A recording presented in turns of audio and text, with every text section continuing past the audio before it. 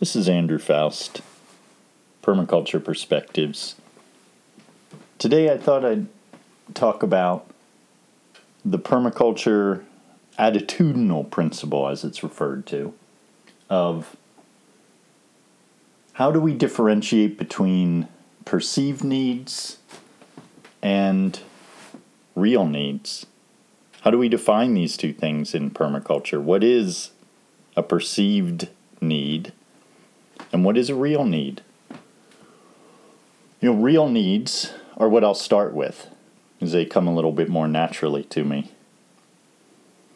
Real needs are things like really high quality, excellent, exceptional, vitalizing air to breathe, and amazingly potent, diverse, and healthy water to drink, bathe in, wash our clothes in, and amazing, incredibly nutritious, nutrient fulfilling, and all those other culinary desires that we have that go along with the experience that we often call eating, and that is made up by a material that we refer to as food.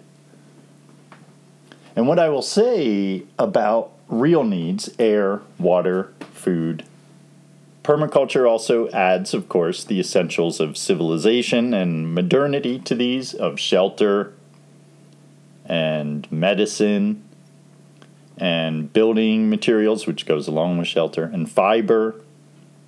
All these things are part of a permaculture vision of the real needs that we can realistically be providing a much greater amount of from local, natural materials. And what permaculture is saying is, in fact, that these real needs take precedent, take priority over perceived needs. And perceived needs are, in fact, the name of the game of modern society, and have been the focus for quite some time now. Oh, how long? Well, in permaculture, we start the clock at roughly about 10,000 years ago. Because what happens then is the end of a period of living for human beings that is significant and transformative, and that is the shift from being Paleolithic hunter-gatherers who are purely living off of the fat of the land to becoming Neolithic farmers, Neolithic producers, and shifting from the world of consumer to the world of producer.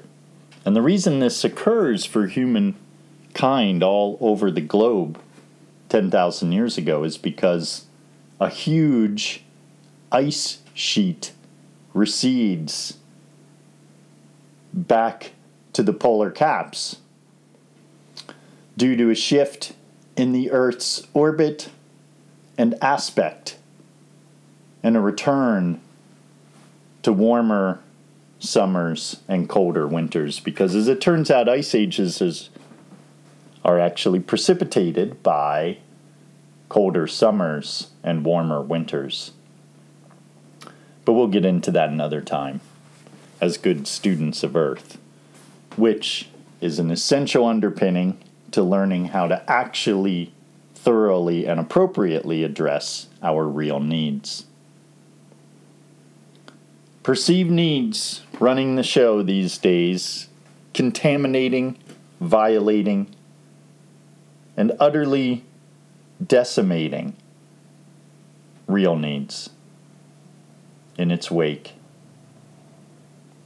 And what that is I'm referring to in particular is the age of chemicals and petroleum and mined and extracted materials like uranium and lead and mercury and coal. These materials have contaminated the air, water, soil thoroughly, comprehensively, and in many cases irrevocably in terms of human lifetimes. And that has all been on our watch in the last several hundred years, and we really cranked it up in the last 70 years or so, with an exponential increase to our contamination legacy and footprint. In this country, how much have we contaminated and violated and utterly decimated the foundational inheritance of future generations? According to the federal government, straight from the horse's mouth, we're talking about every single city in the country being in chronic, ongoing, constant contamination of the foundation of all life as we know it, which is air. All the cities in the United States contaminate their citizens with the way they let private industries do business inside of their city. And what I'm talking about is the Clean Air Act and the fact that the feds estimate that every city in the country is in chronic noncompliance, and most cities are about 10 times what the acceptable level of exposure should be. And then as we look at water, we'll find also equal, complete disregard for the foundational real need of existence as we know it, which is clean water, healthy water, fresh water, which, as it turns out, when we pull back and look at the broad world view, we'll find something about 1% of the Earth's water is actually drinkable water and available to us. And it's mind-boggling, it's staggering when you sit with that and realize something that is so precious, so rare, is treated with such disregard. How much disregard? Oh, well, again, the federal government in its infinite wisdom has decided that it's a good idea to let private industries in the United States use 50% of our fresh water in industrial cooling processes. Let me give you a little detail on that one. Here's a story, an interesting story. A friend of mine, when I was growing up, thought, hey, one really important way that I could help be a force for positivity and change in the world that needs to happen and is essential is I should get a degree in environmental law. I'm going to go to Widener Environmental Law School in Delaware, highly respected environmental law program. And then when I'm part of the way through the program, I'm going to be told that I need to do some pro bono volunteer work for a law firm. And I'm going to, end up doing a bunch of hours of free work. And the case that my friend got put on was a case that a citizen action group in New Jersey had filed against a nuclear power plant. This nuclear power plant is in Salem, New Jersey, and it's called the Salem Nuclear Power Plant. Some interesting historical references there, right? And so as they tried to hold these private industrialists who run this corporate military monstrosity that was purely built to make fissionable materials for nuclear bombs for the military of this country and their sick and twisted agenda to protect us by means of contaminating us to death. This monstrosity, the Salem Nuclear Power Plant, was in chronic violation of the Endangered Species Act. They had been sucking too many sea turtles into their cooling tower. Yeah, I think the EPA number was probably, something like 4. It's okay if you suck 4 sea turtles into your cooling tower a year and kill them to make energy with this toxic nightmare that has a waste stream that we know not what to do with and sits on site till it's dangerously high in volume because we still have no idea what to do with it, and it's called radioactive waste. Oh, and in addition, out of your cooling towers, you can also emit as much tritium, low-level radioactive waste, as you need to, because, we're the EPA, and we've decided a long time ago that we're so much in the back pocket of dirty industries that we don't really want to pay attention to the things that could actually cause people to die prematurely of cancer in this country, which, the White House report, a 30-year study estimates that, every 1 in 2 men is likely to contract a carcinoma, and 1 in 3 women. And in a book that I read recently about the Human Microbiome Project, the most extensive research done following on the heels of the Human Genome Project about human disease and ailment, in this study they're saying that in fact cancer is a new disease and is entirely a result of environmental contamination. And there's discoveries showing that people, in particular women who die from breast cancer or suffer the malformations of it, are in higher percentages in proximity to nuclear power plants. So now, as well as prostate cancer for men, which is the most highly occurring cancer in men. So as a result, we're contaminating water, we're killing sea turtles, we're killing people, and all of this to make fissionable materials, to make nuclear bombs, to kill other people somewhere else with an arsenal that we've built up to such an obsessive, insane, maniacal degree. Sorry, insane and maniacal are synonymous, but you just can't use enough descriptives to really, accentuate how damaged and diseased this mentality is that we're dealing with in this country. The U.S. military is completely out of control in terms of violating, contaminating, and irresponsible behavior that takes away our real needs and is purportedly, although I would posit to you ineffectively, addressing a real need, which is security and well-being and a sense of comfort in the world. It's a paranoid, fear-based, toxic addiction that is destroying our real need, which is the air, water, and soil, and genetic integrity of the American people. So the Salem nuclear power plant, back to the Widener story, here's what happens. 10 years in court, and the nuclear power plant keeps filing for an appeals and just trying to spin wheels and burn out the environmental law firm, which is a good tactic because you're a huge corporate entity who runs private power plants all over the country. And so therefore, you can just spin it out because you have the lawyers, you have the money. The deck is stacked against corporate accountability in this country because environmental lawyers have to do their work for free, hope they win a case to get paid, and slog along with no income while they're in that process. Meanwhile, the corporate lawyers are on a salary for the corporation, whose agenda is to win the game by burning out the small person and the grassroots operations who try to hold them accountable and sometimes miraculously manage to do so.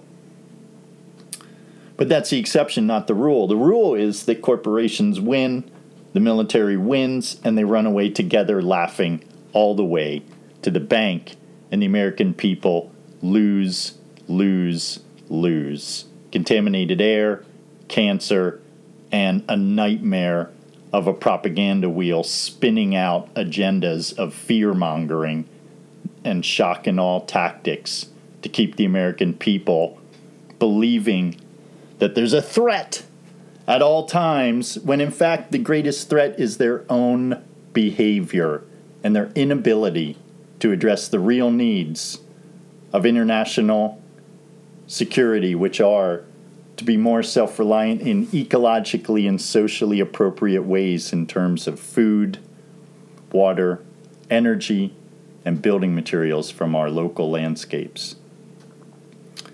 And these perceived needs of the largest military, the huge Cold War agenda of weapons buildup, has left the American people dying an inglorious and premature death.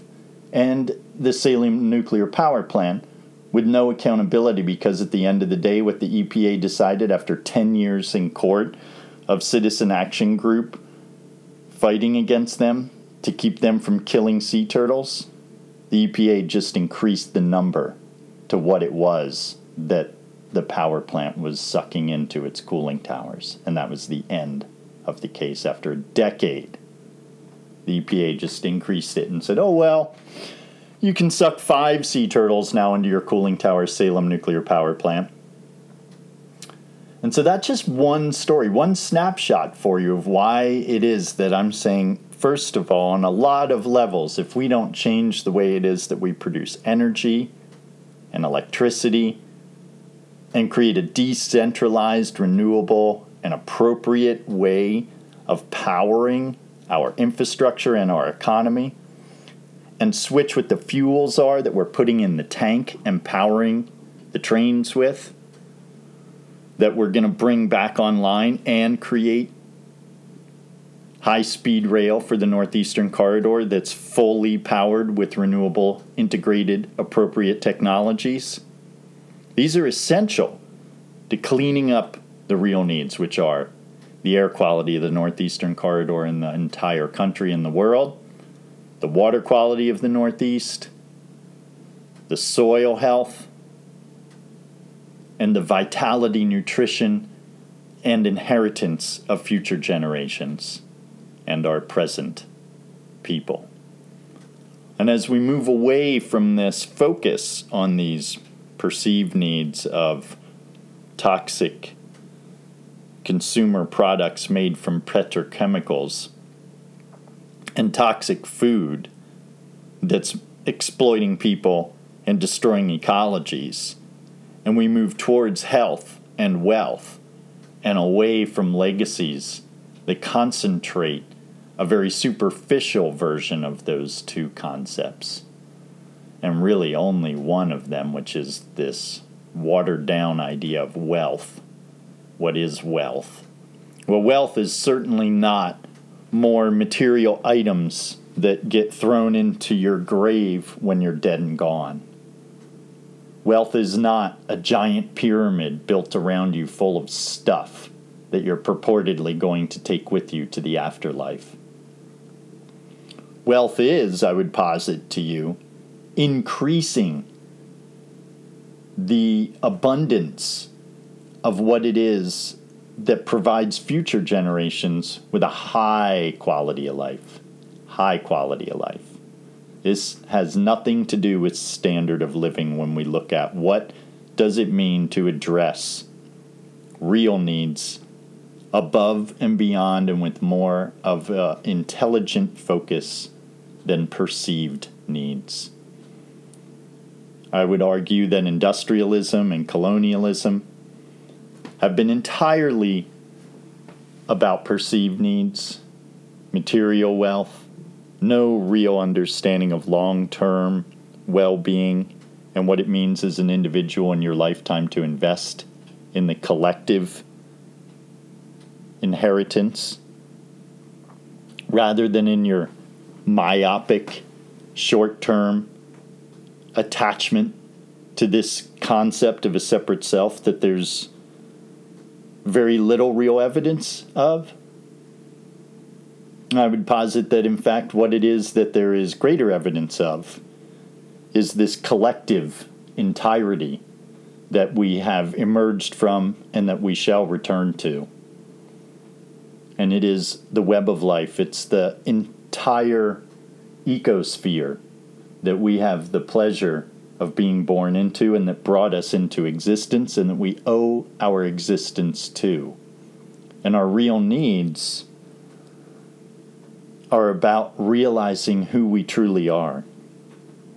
And who we truly are beings that are as old as the earth itself and have a future that arguably is equally long stretching out ahead of us, waiting for us to embrace it as the collective humanity that we are when we tap into our expansive self and our capacity to have compassion and empathy for our fellow human being and want everybody to do well, all people on the earth to have a better life and to be enjoying their existence and doing all that we can to live in ways that make that more and more possible. Thank you for listening today, and I look forward to hearing your thoughts on modalities and processes by which we can more engage with and build up the equity of our real needs being addressed, like improving our air quality and our water quality and our biodiversity and our soil depth and our social potency and power to individually expand our influences in the world. And I look forward to hearing how it is that we can squelch and put on the back burner this narcissistic, egotistical attachment to the short-term perceived needs that get in the way of building up the health and potency of our real needs.